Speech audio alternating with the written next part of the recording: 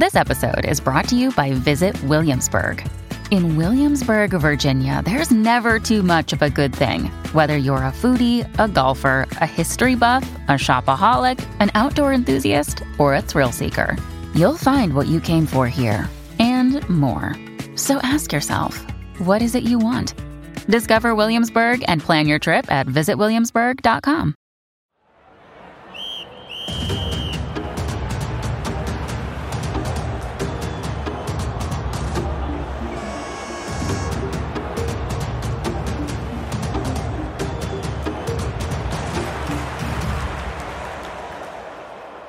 Welcome to my new football. Edith's here. Should we get Edith on? Yeah, let's go. Let's do it. Yeah, okay. How are you, John? Are you all right? Yeah, still feeling pretty rough, but I'm here. We're good. I haven't actually eaten for about 18 hours, so. Oh, no. Yeah, no, it's not great. Oh. Hello. Hello. Hiya. Hello. How are you? I'm good. I'm just getting my trying to do my technology bit and get everything connected. Yeah. Are we all right? Yeah, got it. Thanks for coming on, Edith. Oh, thanks for asking, mate. Oh, really? Yeah, totally. Sorry, it was. Are you feeling better, by the way? You all right now? Yeah. Edith, I'll let you into a secret. I think this is the time I tested positive for COVID, and I was in bed for 9 days, and my wife was running around for me, and she was so sweet. And I thought, do you know what? I'm just going to test myself again. And I've been reading the test wrong, so I've just been laying in bed. Oh my God, I might actually use that. I'm going to get myself a red Sharpie. Honestly, I was going online looking, because I was Googling people with COVID, and they were putting up their test going, now I haven't got it. I was like, well, you have. You're reading it wrong. That's brilliant. I love that. Yeah. So good. How are you? Yeah, I'm good, thanks. Yeah, it's just that, life, it throws loads of, it's just that keeping the plates juggling. I've got my 9-year-old fed, so he's on holiday already. So he's gone back up to bed to watch telly. The dog's over there getting picked up for play school at some point.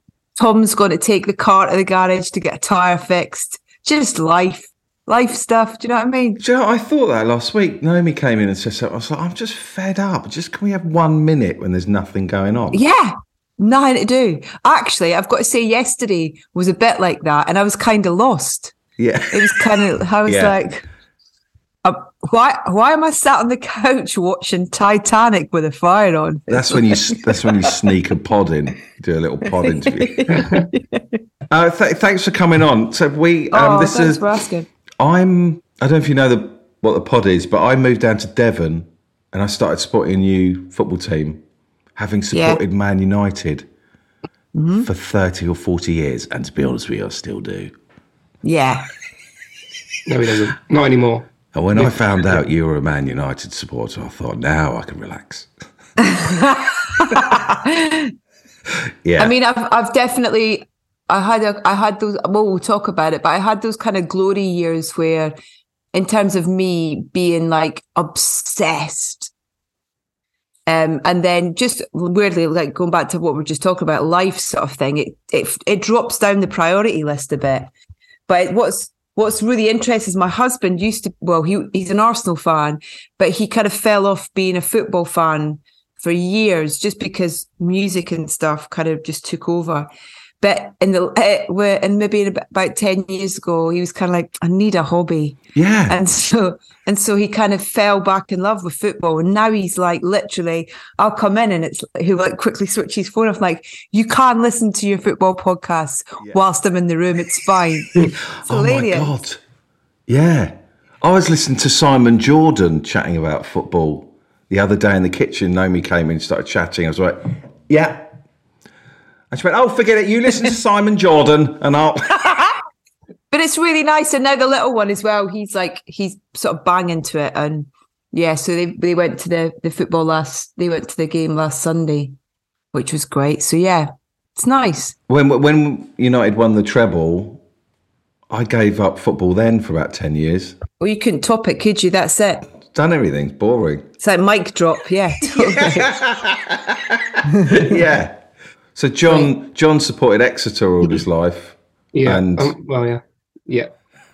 And it's a very different story. I think if you support a Premier League team your whole life, it's very sort of, you're not very aware of the lower leagues, and it's sort of underappreciated how important it is to be in certain leagues. I think David's very underappreciative of the fact we're in League One. He already wants to get out, but I'm very happy with where we are. I'm comfortable. Wow. Well, because we moved out to Gloucestershire, we've kind of, we keep our eye on our local team's Forest Green. Oh. And so, so we kind of like, we sort of, we've been to a few games, the boys have been to a few games actually. So that's really interesting. A big Dunk Ferguson's come in as manager, which is great. And then for me, like back home, going to football was not really about supporting a team with my dad when I was wee. It was just about going to the matches.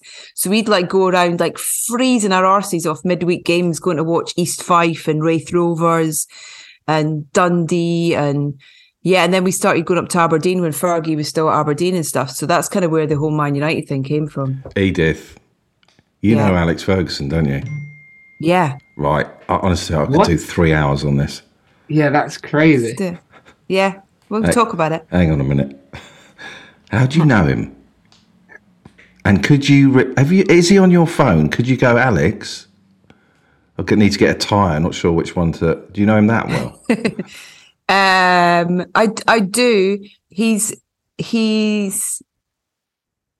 my phone as Tagger. Do you remember the Scottish detective Cracking show? little show. Because we kind of take the piss out of him. That's kind of who he is, but in real life. But so when he was manager at Aberdeen, he brought the team down. So my mum and dad, my granddad started. He had this little hotel in Scotland, tiny little family-run place, but it had a really good reputation for its service and food and whatnot. And weirdly, my granddad and Fergie had a couple of mutual friends, and so one of those mutual friends suggested to Alec that after they played in the Scottish Cup against Hearts, and I think it was 84, 85, that they should come and stay at the hotel. It's away from everything. It's not, it's not a fancy hotel. It'd be really kind of subdued and stuff. And little did he know. But so he did that, and him and my dad kind of hit it off straight away and became sort of thick as thieves then. And then when he moved down to Old Trafford, we used to go down to games all the time. Oh my God. And is Alex Ferguson just a bloke to you? Is he just a bloke? Well, I used to when I was about 15 or 6, and I'm really good mates with Jason and Darren and Mark, his sons. And so I was going for like auditions for stuff for like kids TV and things for when I was like 15, 16. And I remember one of them being in Manchester. And so I remember it so vividly because I was flying on my own from Scotland to Manchester, and they were picking me up at the airport on Logan Air, and the flight was horrendously delayed. And I'm like, fuck, they've got better things to be doing than waiting for me at the airport. Do you know what I mean? But anyway, bless them. You know what I mean? They picked me up. I went and stayed at the house, and we had like just sat and have takeaway in the kitchen. And he's just like, and he used to rinse me all the time, and he rinses my mum the whole time. Him and my mum have got this constant like punked thing going on. And when I started at MTV, I was at my desk one day and I got this call out the blue, and it was like, hello, this is so-and-so from the Daily Record. And I was like, oh, I didn't know I had an interview planned, sort of thing. And anyway, what turned out it was him pretending to be a Daily Record reporter interview. So wow. God. Yeah. They're a lovely tight, they're just, family is so important to him. It's the heartbeat of who he is, really. Can you see why he's been so, like, just so successful? Or is he just this ordinary man who's just done this extraordinary thing? Or I don't know if you've seen the doc that Jason made. I think that really actually kind of gets to the core of it. And he's one of those people that where when someone says you can't do something, he likes to prove them wrong. So, he had a horrendous time up in Scotland with the whole sectarianism. He married a Catholic woman, he played for Rangers, and he was chastised for it. Right. So that was a horrendous experience for him. And so he's just he's got this amazing, he's got an amazing commitment and work ethic in him.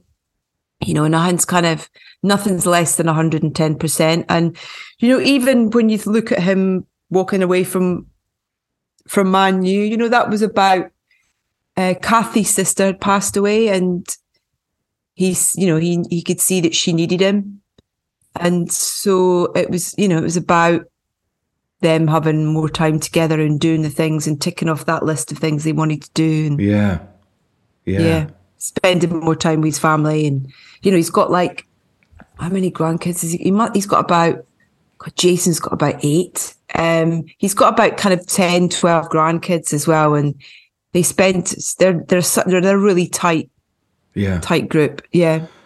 God, when I spoke to Sean Dyche a couple of months ago, and he was just chatting about being a football manager, and I thought, I had never thought about that side of just how much you're away from the family. And yeah, think about Alex Ferguson doing that for so many years and being so successful and all those European You don't really nights. have days off. No.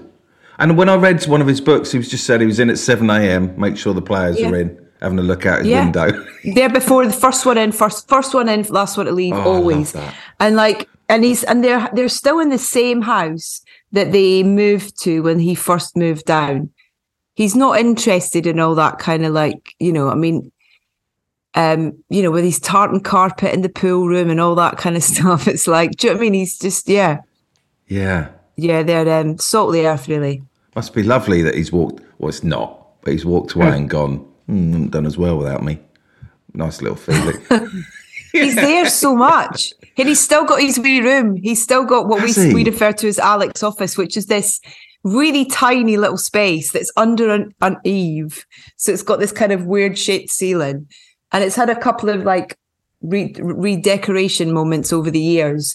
But it's this little kind of almost like galley room. What, in the stadium? Yeah. What? So if you're in the, that kind of weird, that sort of bar area behind the director's box thing, and there's a corridor that leads out of that, and he's just down there off one of the rooms. Same security guard at his door. Kath Phipps has been there. She's now 86 or something, and she sits at the bottom of that stair at the entrance down, which is underneath the kind of so almost like the tunnel. She sits there now on her wee stool to greet everybody as they come in and stuff. So she's been there for years.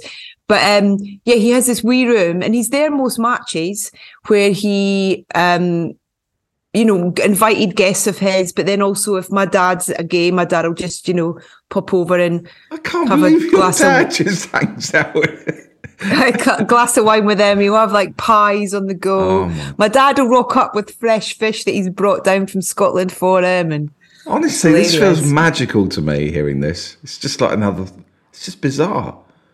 When I see him, if Man United are playing well and they've won or scored or whatever, and it cuts to him and he's smiling, I go, Alex is happy. I'm happy. Yeah, totally. Absolutely. You don't want to get him on a bad result. Still, he feels like, it still feels raw to him, I think, when they're not doing well. Do you know much about, because he was really well known for knowing everything about everybody. He knew. But do you know how he went all about that, and what sort of any little secrets? Because I find it so interesting that he knew everything about every player. He just it goes back to that thing about kind of the like 110% on everything, and the work ethic is that he put the work in. He would watch, he would listen, he would and he had really good scouts around as well, kind of. But yeah, that was part of it for him, is that he needed to know who's doing what for him to make his decisions moving forward. And all that was from, weirdly, I remember him remember CFAX. You're probably too young, John, to remember what CFAX is. Basically, it's basically the internet on your telly.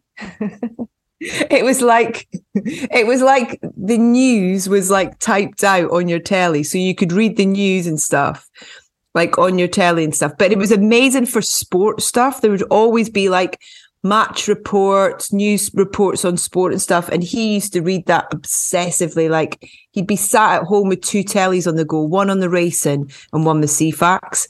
And so it was just about absorbing information. Yeah. And weirdly, after he came out of the brain hemorrhage, his accident, that was his biggest fear, was about his memory.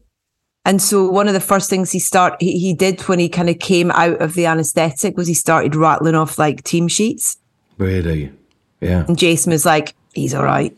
And is he back to full fitness and health now? He's right. Doing amazing. He's doing amazing. Yeah. He's doing, he's getting old. He's like 80 now. So he's like, but he's still got that twinkle and that cheeky kind of sense of humor. He's a shitbag sometimes with his sense of humor in a good way. But yeah, he's like, he's still got that. His laugh is one of the most beautiful things. Making him laugh makes you kind of like, I don't know, it gives you can make you smile for a week. It's like the nicest thing. Yeah. So when I was reading his book, I think he took over at United he was in his mid-40s. And I feel sort of shattered now in my late 40s. It's like, God, he took over United at my age. I need to start. And it's so interesting when you think back on that time as well, in terms of how much time he was given, because he didn't win anything for a good while. And we'd drive down like most midweek games sort of thing. We couldn't do the weekends because the hotel was busy at weekends, but midweek would be our time to go down. And my dad would drive down and back up in the same night. How long does that take? It's good 4 hours, and then I'd go to school the next day. Jesus. Yeah. What time did you get to bed? I mean, I'd sleep in the car, obviously, but like, I don't know. By the time we left that office as well, it'd be kind of, we're just going in for one, Missy, would be what my dad would say. Oh my God. I can't believe just a family friend was running Man United. It's really unusual. Yeah.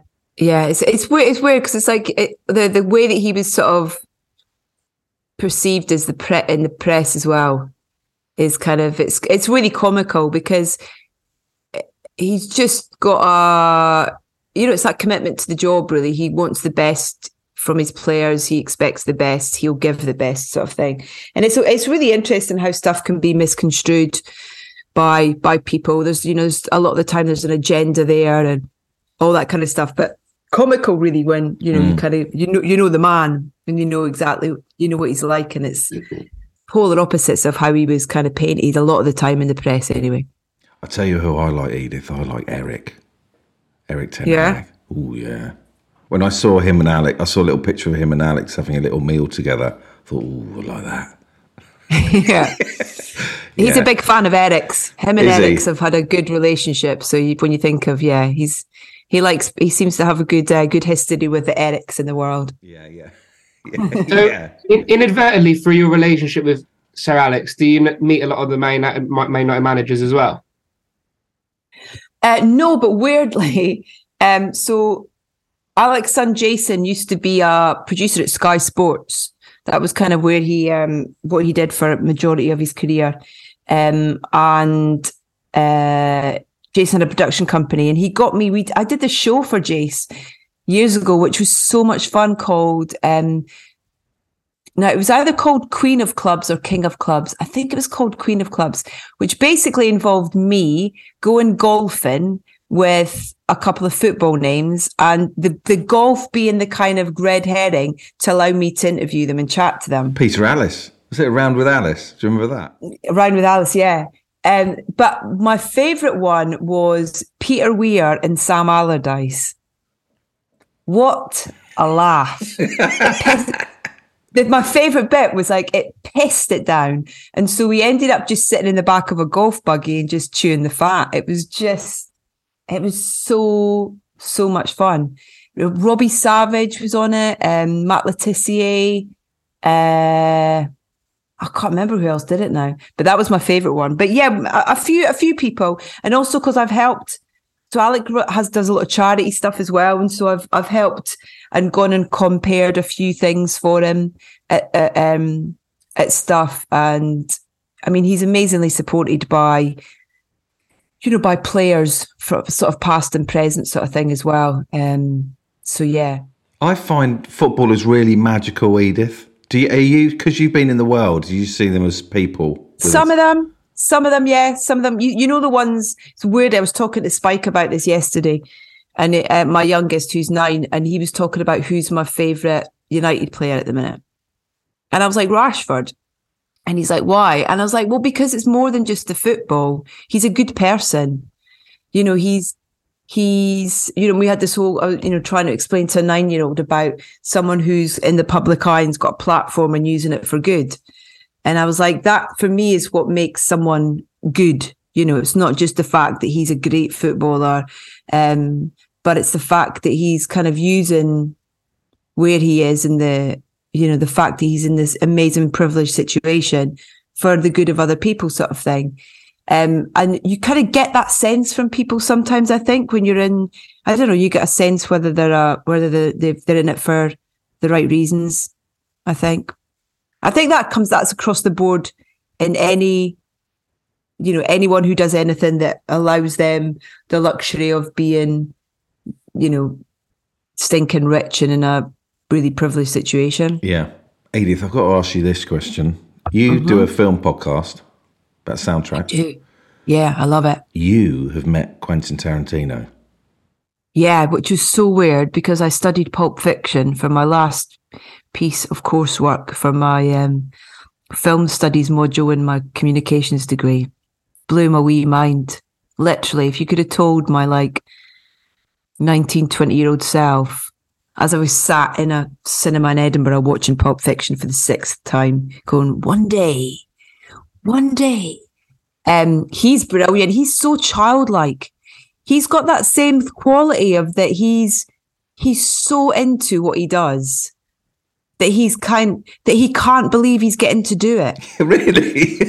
Yeah, he's kind of like he's like an encyclopedia on everything to do with films. So you kind of I feel really intimidated going in there because I'm not a journalist. I'm not a kind of film critic. I'm a fan, and my kind of ability to hold facts and knowledge is limited.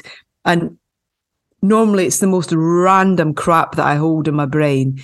But he's like one of those toys that you pull the back out of and let go. Yeah. Because he loves what he does. And I mean, yeah, he's such good company and such, literally you could ask him one question and that's him off he goes. Is he, these brilliant people when you meet them, is he aware how brilliant he is? Do you know what I mean? Sometimes when you meet them, you just go, oh, you don't quite understand what you've done. No, he's incredibly kind of modest, really. And you get that as well. You kind of find when you've been in the situations where you kind of are junket situations, do you know what I mean? Where you're doing interviews, 40 interviews in one day and you're sat in a room and it's just a conveyor belt of people. And you kind of, I don't know, you get these pockets of kind of authenticity, I think, with sometimes when you go into a room to interview someone or they come in and you're already there. And as soon as they come in the room, they engage and they make eye contact and they ask you a question or they listen to what you said and they respond to it rather than looking to their people to be told something or whatever and stuff. And that's the difference, I think, when you know that they're there because they want to be there and they're kind of going, oh, I can't believe this is happening. And he's one of those, he comes into a room on his own, sits down. Weirdly, David O. Russell as well, who's had a bit of bad rap for various things. And I do think that he's a slightly misunderstood individual. And he's got lots of various neurodiversity things going on with himself that he's only been diagnosed with recently. And so that kind of is, I think that helps you understand his character a bit better. I did an interview with him for his last film, Amsterdam, which I thought was fantastic. And it got panned. And we were doing the interview and the woman was kind of wrapping us up sort of thing. He went, "What's that? What's that?" He's just like, "Keep talking. I'm not going anywhere," sort of thing. And you feel really bad for the person who's having to do the timekeeping because you know that she's got another 30 interviews that she's got to try and. But I kind of like, no, I'm having a nice time. I'm talking about music. I'm not going anywhere. What's this? So funny. Edith, with people like Sir Alex and Tarantino, obviously two of the best people in their industries, do you see any similarities in what makes them great? Oh, that's a great question. Yeah, I think, do you know what? I think it goes back to that thing of why they're doing it. Like Fergie's did what he did for so long and still is part, still part of his kind of DNA and part of who he is because he loves the game. He loves the game so much. He loves the construction of it. He loves the uncertainty of it. He loves the preparation of it. The adrenaline of it as well, I imagine. And I think Tarantino's probably exactly the same. Do you know what I mean? He was a fan, Fergie was a fan as a kid, growing up watching matches, wanting to play. Tarantino was a fan watching movies and wanting to make them. So yeah, John, I think you're absolutely right that there's particularly with those two, and Spielberg actually I'd put in that same category. Oh, you haven't met Steven, have you? I did on Zoom, but yeah. I cried after the interview.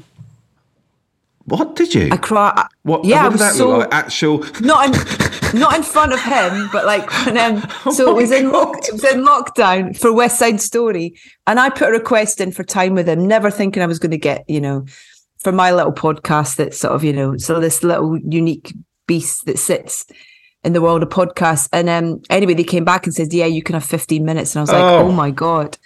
So I had to do that thing in the house because we've got really crap internet, where I was like, "Okay, everybody read a book. Nobody can be on." Were you like that device. for this podcast? No. Yeah. Nobody's here. Get the dog off his phone. But so I was like, "Get off," sort of thing. Went up to my room. Did the interview, and hang on, Edith. Lovely. Hang on. When you say you did, hang on. You're waiting on Zoom, and it says Steven Spielberg has entered. Oh mate, I thought I was going to be sick. I genuinely thought I was going to vomit on my keyboard. And then he pops up. And he's like, "Hey," and then you just want to. You can't like those situations in those digital environments are so weird because you can't kind of. Not that I smell everyone that I interview, but that kind of the smell and the kind of. The atmosphere and you can kind of and you can physically show your enthusiasm when you're there in person. To do that on Zoom is kind of quite hard. But anyway, I just went in and was like, can't remember what I asked first. I can't really remember much about it, to be honest, apart from at the end. And so yeah, we talked loads about West Side Story, and then we talked about John Williams and about them meeting for the first time and starting working together. And then we kind of ran out of time, to be honest. I had the weird digital lady kind of basically doing that with her finger in the background. And so I said, "I'm really sorry, we've run out of time." And he said, "You know what?" He said, "I never really get the chance to talk about music, and I think you can probably tell that I really loved it. So I'd love to do your podcast again." And I literally nearly fell off my seat. And then I was like, "Okay, thanks so much, Steven. Steven." That's what I was going to be my next question. I was going to ask, did you call him Steven or Mr. Spielberg, or how did you introduce yourself? I think I said, "Hello, sir. How are you?" kind of thing at the start. God. And then I sort of at the end, I think I called him Steven. And then it went, it's that kind of weird little kind of. It's so rude the way that Zoom shuts down. It's just like vroom, gone. It's like a door slam. And I did that, and I came running down the stairs, and Tom, my husband, and the kids were in the living room, and they all looked up and went, "How did it go?" And I just burst into tears because I was like, I can't believe I just spoke to Steven Spielberg for 15 minutes. He's the reason I love film. He's the reason that I started finding that I could escape through film, that stories through all of that. It was just nuts. I do another podcast with Joe Wilkinson, and he booked, as a surprise guest for me, booked Lawrence Tolhurst from The Cure. And I wanted to be Robert Smith. Well, I still do. Get that biopic made. Do it. Yeah. No, I wouldn't want to piss him off. But I turn round. So we do this thing where you turn round and see the guests for the first time, and it was Lawrence Tolhurst. Yeah. Oh, wow. I just wanted to... I went upstairs and said, I think I'm sort of at peace with life now. Oh. It's that same thing of, like, he and Robert and... Oh, my God, the influence on your lives. And they're just these blokes getting on with stuff and, yeah. Doing what they love. Yeah. Yes. I want to climb inside their head, though, and go, how do you do that? Yeah. That's a bit weird. No, I think I said that to him. Oh, I want to be inside your head.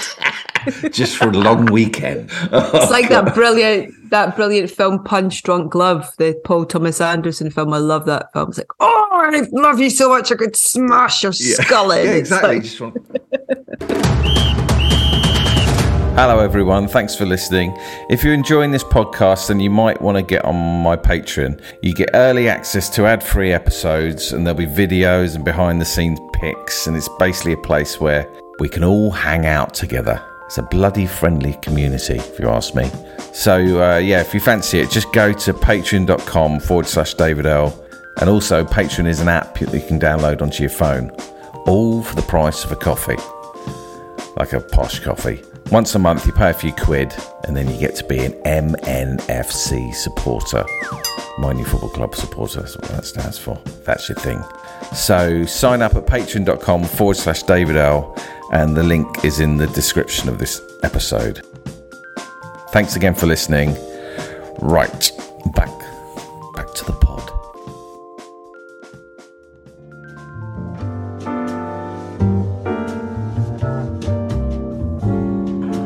Question 1. What was the first game you went to? Now, is this the first football match I went to or the first United match I went to? Can we do Man United, please? Yeah. The first United match that I went to would be Fergie's first match, because we kind of went to give him some moral support. Do you know what I mean? Like, it was that kind of thing of... The weird thing, I was just talking about crying when Spielberg. I remember we all kind of got quite teary when he was leaving Aberdeen. We were all kind of like, oh. It was like that. But I remember I can't remember the exact game, but I remember when he started, we kind of were like going down to kind of cheer him on and give him moral support, like he needed it in that sort of, in that however many thousand people were in that stadium sort of thing. But I remember that first match he lost, which was like, oh, shite. But who was it against? Can you remember? It was Oxford United or something like that. Or do you know what? Right, the guy that lives over there played for Oxford United in the mid-80s. My neighbour. Go and ask him. It was 86, wasn't it? That was it. It was 86. Go and ask. That's mental. Yeah. Yeah, they lost 2-0 to Oxford United, yeah. 1980. There we go. I've got to look up if Gary was playing. That's really weird. How mental would that be? Oh, my God. When was His it? first victory was in 1986, 22nd of November. Yeah. My neighbour was there. He'd come on. All right, Edith. Remember me? Right back, Oxford. Oh my God! Wow. There you go. Dean Saunders was playing. I was just trying to look up the team actually. I mean, that was the thing with Fergie, was it, in terms of like what he was the youth training thing, and the kind of, you think about the players that came through with him, and how much that part of it was of kind of setting up that training for the new generation and stuff. I remember my brother actually went down and did the Bobby Charlton football school one summer as well. Yeah, my brother got one cap for Scotland under 18. Did he? Did he continue playing? No, he plays for fun now, but no. Says his legs couldn't cope. Yeah, but did he play in his 20s, like pro or? No, he played. It was more just kind of leading up to that point of sort of leaving, like once he left school, then he didn't really play.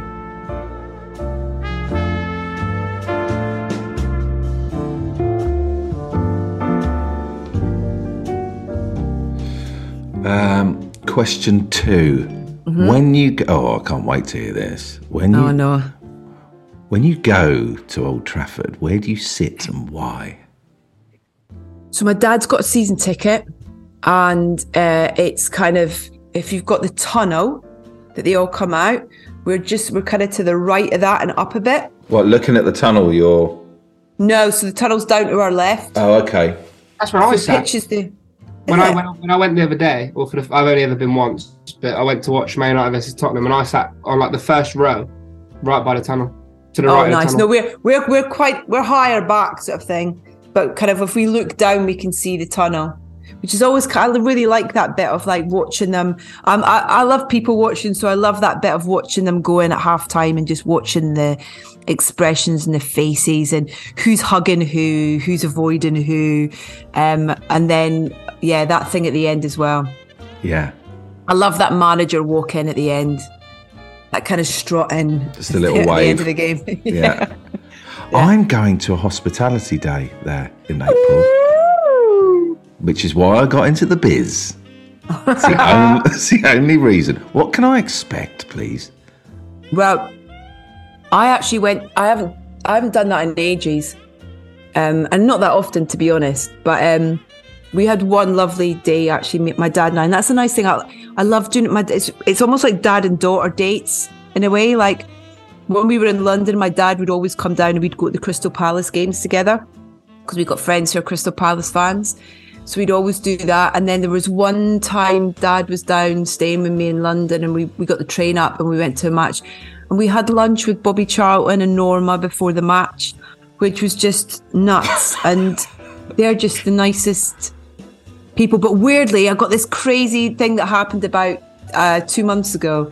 So Tony Adams lives round by me here, and his wife Poppy is one of the nicest people you'll ever meet. And we moved to a new area, and she's one of these lovely people who kind of got in touch and was like, oh, do you want to do this, do you want to do that, let me show you this and stuff. It was so nice. Anyway, she got wind of like the boys of Spike and Tom being Arsenal fans, and obviously Tony's got an ambassador's role at Emirates, and so every now and again they give him a box and he's got stuff he needs to do and things. And she's like, do you want to come to a match? And I was like, yeah, we'd love to. Anyway, turns out it was the Arsenal United game. Oh, that we lost? Yeah. And so we went, and the hilarious thing was Tom was in studio rehearsing and couldn't come. So the three of us went without him. And we got there, and kind of were like, oh, where do we go to get to this box sort of thing, and went in. And then it was just this really nice little kind of almost like a little, how would you describe it, like a little conference room with a little adjoining door at a kitchen to the left that then served the room next door. Right, and we had this really nice guy called Samuel who looked after us all day. Lovely. And there was just this constant flow of food. Lovely. And drink, but you're not allowed to drink. And then at the end of the room was the door out to the seats, looking down, and we were behind the goal. It was an amazing view. And but you weren't allowed to drink alcohol out of the room. You could only drink alcohol in the room. Yeah. And the funniest thing was we came in at halftime and the food was really nice and Spike's like that. Is there any pizza? I was like, no, mate, do you want me? And he's like, can I get some pizza? So we went out and found a little pizza place and got him some pizza at halftime.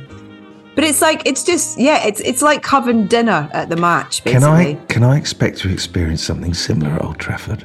Yeah, they'll look after you much better at Old Trafford. And there'll be someone come in as well. There'll be an ambassador who'll come in at some point. So whether it's an old player or, oh my, do you know what I mean? God, there'll be some kind of like kind of little butterflies in your tummy moment. Okay, so I'm not gonna lie. There's gonna be. I mean, who would it be? Who would you want to come in that room? Literally anyone. Brian McClare with his beard. Oh wow. Yeah. Nice. Yeah. It's not going to be Roy Keane. Do you know, I'm taking my 2 boys. They're going to think I'm super duper. You dine out on it, mate. Dine out on it for months. Oh, Who's the 7-year-old's favourite player? Harry Kane, weirdly. What match is it? Aston Villa v Man U. Oh, okay. Yeah. And my friend Russell's a Villa fan. Yeah, it could be anyone. Oh my god. Could be anyone. Yeah. Okay. Imagine if it's Cantona. He likes a quirky speech, to be fair, at Cantona. He's prone to a quirky speech. I love a quirky speech. Yeah. Seagulls and all that. Oh. Yeah. You're going to have a great time. Yeah. I'm going to really strut my stuff. My feathers will be well pumped up. Make sure your phone's fully charged for all those picture opportunities as well. Oh, God. Except You're I on won't, TikTok? so I won't have the confidence. You're on TikTok? Nah, you? Well, I mean, I say I am, but get on TikTok just for that. Oh, flip. Honestly, it's like a little dream come true. Yeah. It's bizarre. It's lovely, isn't it? It's so nice. It's nice to feel like that about stuff, isn't it? Yeah, it really is. It really is. I always said, like, years ago, I want to get into showbiz to be invited to the Ashes. That's the only reason I want to do it. Yeah. Cricket? Yeah, big time. Yeah, I'm the same, Edith. Cricket's awful. Hey. Because at Exeter, Tom's he's got to explain the rules to me about 48 times. It's well, Tom's a good man. Tom's a good man. If he wants to come to the Ashes, email me. Oh, well, he'd probably love it, to be honest. Yeah. We'd have a cracking day. I'm like that. Oh, it's so boring. At Exeter, we got something called the Heritage Lounge. Yeah, lovely. Lovely little piece of kit.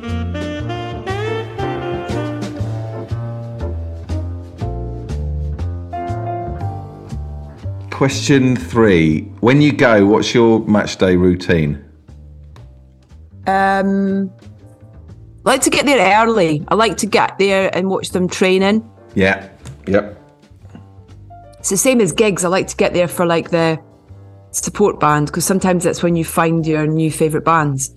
I can't do gigs anymore because I just want to sit on a sofa and... Yeah. I don't do as many as I used to. But yeah, no, I like to get there early. I like a bovril at half-time and a pie.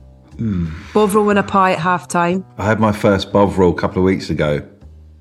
Not a fan? I mean, bovril were ahead of the game. Everybody's like spending like 25 quid on a packet of bone broth now. It's like, it's just bovril. Yeah. It's like, do you know what I mean? Yeah. I think that goes back to when I used to go to matches with my dad. Is that in Scotland when we'd go and watch like Arbroath or Montrose, it was Baltic. So it was more to kind of keep you alive at half time for it being so cold. That it's like, but it's a shame because loads of places don't do like the traditional pies and bovril now. It's all kind of like We do them. Good. Edith, I started watching Exeter because I wanted to do that thing of spending time with my boys, just have a little window of 2 or 3 hours. Have you got really fond memories of going with your dad? Yeah. Standing at these really kind of like concrete sort of, just these kind of, they were just these stands with the kind of, there was no, it wasn't, most of them weren't seated. It was just at the time, it was just concrete sort of terraces with those occasional bar things that you could lean on. And like, it would always be midweek because of, like, they were busy with the hotel at the weekends and stuff. And just watching my dad, his kind of, he loved football and he nearly played as well. He got a trial when he was young for Hearts. He's a big Hearts. The Hearts of Midlothian are his team when he was growing up. And his dad wouldn't let him go because my granddad wouldn't let him go because he was ill. My dad was ill. And so my dad he lost that opportunity sort of thing, but he's always been a massive football fan and that's why I still love doing it, any opportunity that we can of getting to a match. He's been banned from the touchline a few times, watch when my brother played. Yeah. Oh, aye. That Scottish fiery temperament can come out in him. It's the passion. I learned to swear as well quite early on. Do you swear when you watch? Oh, not if I'm with my kids. But when you're on your own, when I'm my own, potty mouth. Yes. Yeah. Fuck's sake, referee. Yeah. Can you advise me? Right, Exeter are playing Barnsley tomorrow night. Mm-hmm. And I was thinking, should I take my boy? It means he won't get to bed till 10:30. He's only 7. What would your dad have done, and what would you do now? Easter holidays are just around the corner. I would take him. That's what I'm thinking. Yeah. Okay. Thank you. Yeah. I went to Liverpool on a Tuesday night, a school night. I missed the day of school. We were playing them in the FA Cup replay or something like that, 3rd round. Missed the whole day of school on a Tuesday to travel up, and then didn't get back home till about 5 a.m. Then went to school at 7. No! Yeah. How old were you? John, you legend.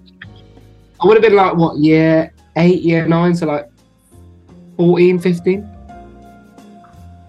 Yeah. On a coach as well. We didn't even travel up by car or anything. We're on a coach full of fans. Yeah, it was great. With your dad?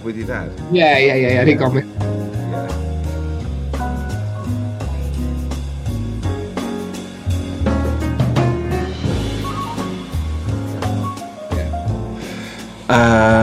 Question 4. Who'd you go to games with? Your dad? My dad most, yeah. My dad's the person I go to the most games with, even now, sort of thing. Because it's that thing, kind of trying to get tickets is hard as well, sort of. Not for you, surely. You can waltz I never no, not quite. But I like with Tom and Tom won't take me to Arsenal anymore because every time I go they lose. Which is like, let me go every week. And he's so they it's that weird thing, like with trying to get tickets for anything. Trying to get 4 tickets is quite full on. Like, I can't take one of the kids. It's like, it's not. So but my dad, I like that, having that thing. It's our thing. So yeah, my dad.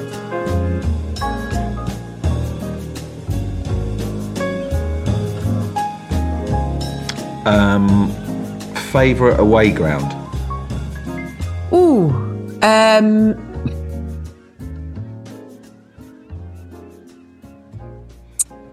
not been to that many. I haven't been to any. I mean, I haven't been to that many. Colin took me to, when Colin and I were doing the radio, he took me to Liverpool. Do you know, I quite like Crystal Palace. Oh.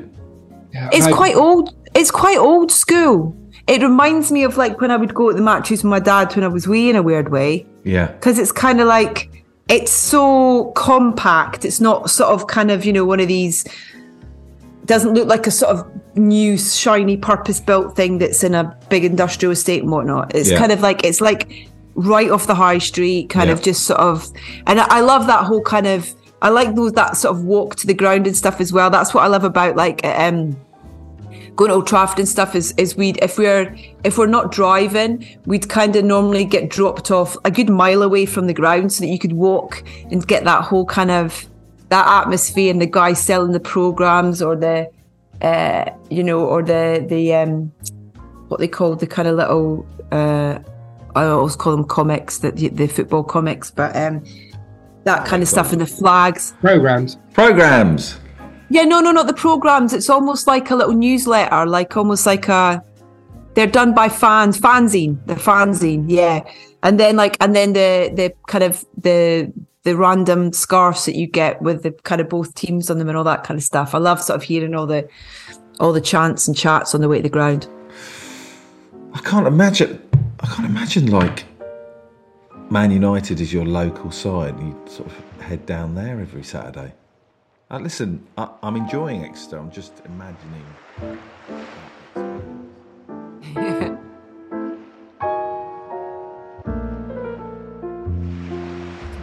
What's your least favourite away ground? A ground? Can you remember a ground we've? Spurs. Spurs' old. They're in a new stadium, aren't they? I haven't been but the old Spurs stadium was horrendous. They were so like the seats. You literally. I mean, I'm not tall as well, but kind of like your knees were like round your ears almost, sort of thing. It was horrendous. Yeah, I didn't like it at all. No. Yeah. Right. Shithole. I'm going to loop that with a drum beat. Here we go. Yeah. Shithole. Shithole. Shithole. Shithole.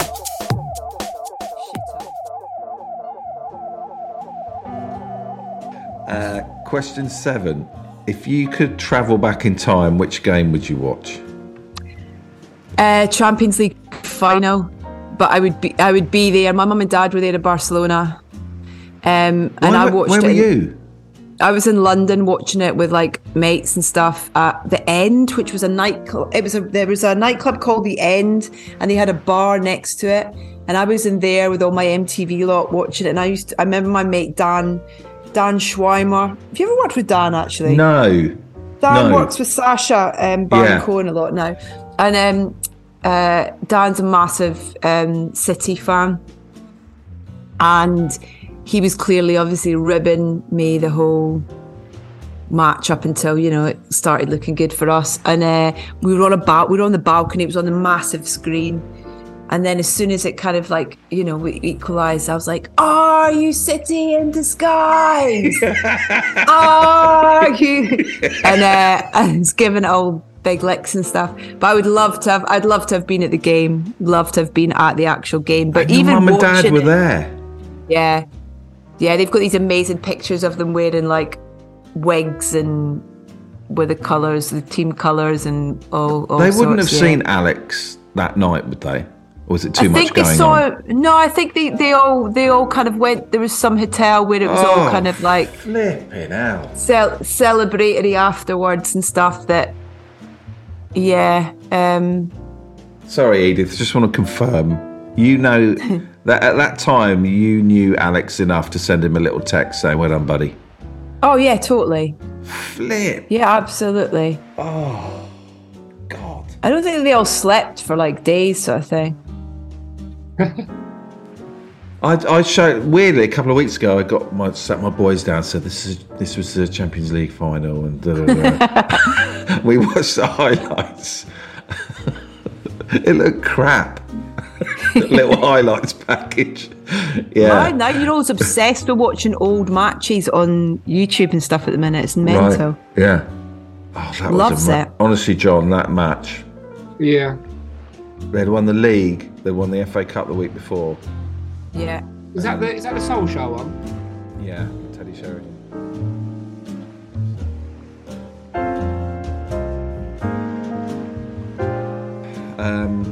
Question 8. Who's the best? Just found a picture of us actually. There you go. Oh wow! Ah. I want to know him. Really want to be inside his brain. I want to crawl inside his skull. I really want to be his mate. Oh God. This match is going to sort you out, mate. He might be your special guest in your thing. You never know, eh? How do I deal with that? How do I? You'll be fine. Just be yourself. You'll be absolutely fine. Nah, he'd hate that. Nah. No, he's like, just be yourself. You'll be absolutely fine. Okay. Question 8. Who's the best player you've seen in the flesh? Cantona. Oh, have you met Cantona? Yeah. Oh, you're really annoying me now. Sorry. Have you? I mean, not to have dinner or a drink with her or anything like that, but just but just sort of just being in and around sort of, that kind of whole we're the Alex dinner last year where we did can you hold on 2 seconds? Yeah, of course. Give the dog to the yeah. dog playground. Yeah. Yes. Oh my God. It's amazing. Yeah, that is. These stories are incredible. Alex Ferguson's just like, he's from another planet. When I hear things like this, it's always like someone knows Mickey Mouse or Donald Duck. It's like, Yeah. Well, Alex Ferguson doesn't even seem real to me. I've only ever seen him. So. Just a bloke. Just a manager. Yeah. She knows him. Have a couple of drinks with him. Dinner. Well, look at Gary Caldwell. Just played against Messi. What are you talking about? He played against Messi. Yeah, and then he was embarrassed that he'd been done in by the greatest footballer of all time. Yeah. Oh, yeah, he sort of got the better of me that time. It's like, well, Did yeah. he? Oh, bloody hell. Oh, it's mad, isn't it? Yeah. Oh. Well, these stories have blown me away a little bit. I don't really know what to say. No. Do you remember Ferguson as a manager, or were you too young? No, yeah, I definitely remember him. I remember sort of probably more as he was older when remember Javier Hernandez, like Chicharito and people like that. That kind of era, Van Persie. God, that was the era, right, that I sort of stopped watching. That was like my match. I used to watch Match of the Day with Dad, and they were just absolutely running the show. Yeah. Because Ferguson came down to Exeter, didn't he? He was managing then. Yeah. He's been in that dugout. He was fuming because they thought they were going to beat us in the first leg. So they booked this pre-season tour for that week that they played us in the second leg away in South Africa, and they had to cancel it because they had to play us. But yeah. Sorry. Yeah, no. That's all right. I sort of remember that the Champions League final between Man United and Barcelona at Wembley. I just suddenly, yeah. I just suddenly thought Alex Ferguson's probably been in the Heritage Lounge. Well, it wouldn't have been the Heritage Lounge at the time. Where the Heritage Lounge is now, which is the other boxes, like executive boxes, they knocked them all down and made one big room. Ah. He sat in the dugout. He would have been in the same room as you, though. He would have been in the boardroom. You've been in the boardroom. I've got a feeling he's going to be the man who's coming into your room at your fancy day out. I bet it'll be the kit man. Never heard of you, mate. Oh. Still Norman. like you, but still never heard of you. Norman. Oh no, Norman I feel bad now. You know him. No, I like you, Norman. He's not the current kit man, but he was the kit man for years. Norman was a legend. I feel bad now. You know they're not real, and then you say you know them. Oh no, I'd love to meet Norman. I really would. That was the thing with it. Like it was kind of like when you're talking about Fergie and stuff. It's like everything was like everybody was on the level. Do you know what I mean? It was kind of everybody was part of the team. Do you know what I mean? In terms of that's making me feel worse. Yeah, you'll be alright. You're fine. You'll be alright. Sorry, Norman. He's a big fan of this pod, is Norman.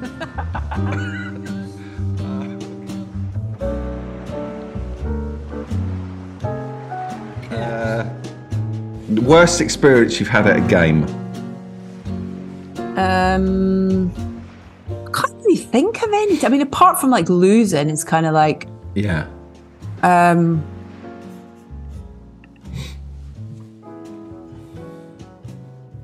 Do you know what's always a ball ache is like getting away from Wembley.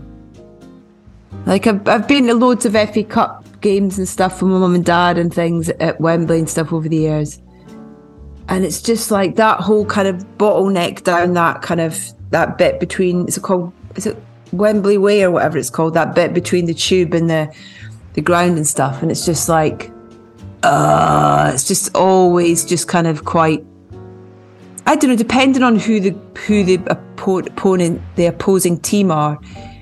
That can be quite intimidating, that post-match bit, because no one's really segregated, really.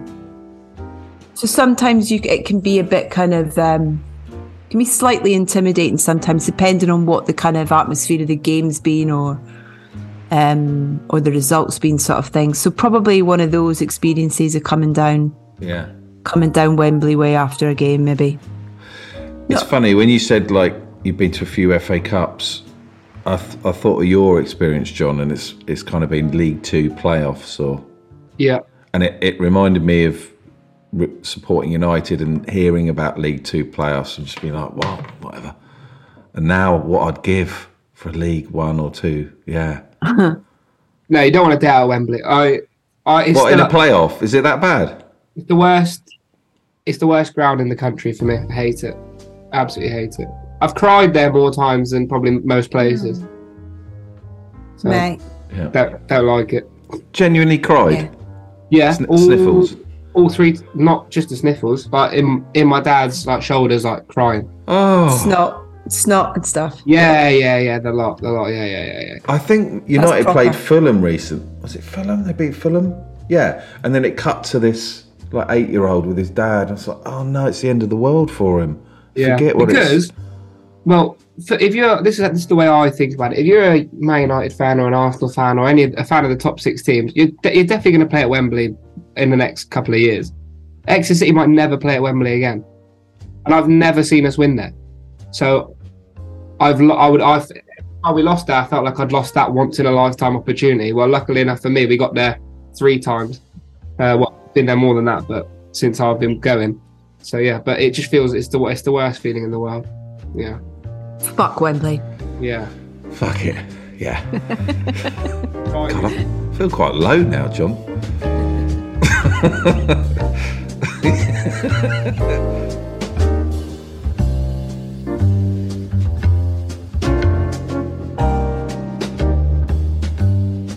Final question. You've got loads, Edith. You've already nailed this. But what interesting fact have you got about Man United?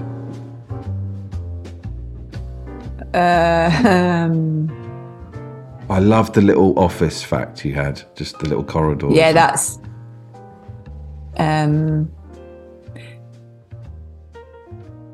I think it's that kind of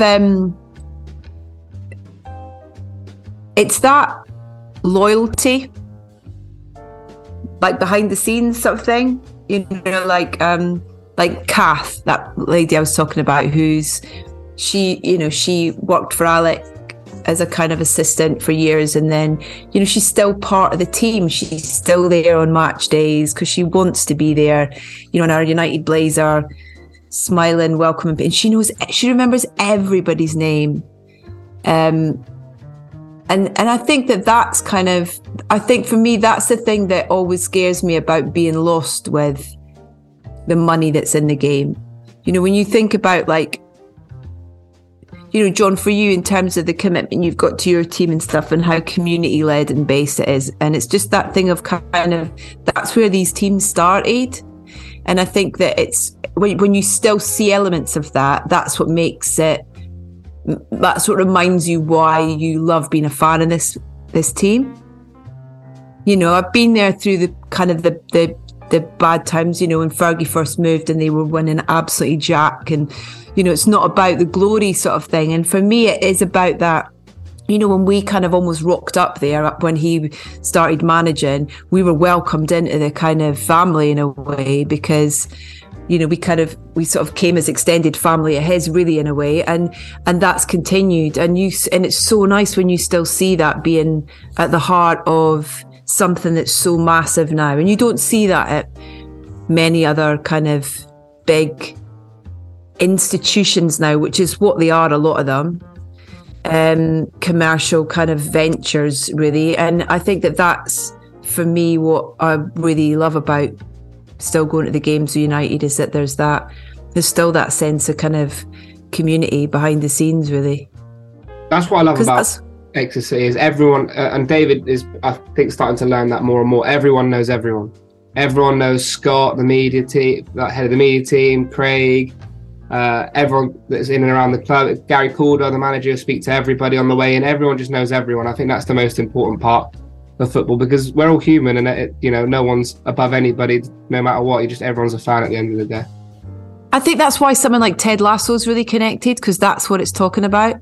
Do you know what I mean? In terms of that sort of whole kind of, it's more than just the football. Yeah. Can I ask one last question, Edith? Of course you can. When Alex was the manager, and they played at home, and the game finished about 10 to 5 or whatever, go in the changing rooms, when did Alex get in his car and drive home? What time would that have been? At 8. 8 o'clock? Yeah. What did he do for 3 hours? To chat to people.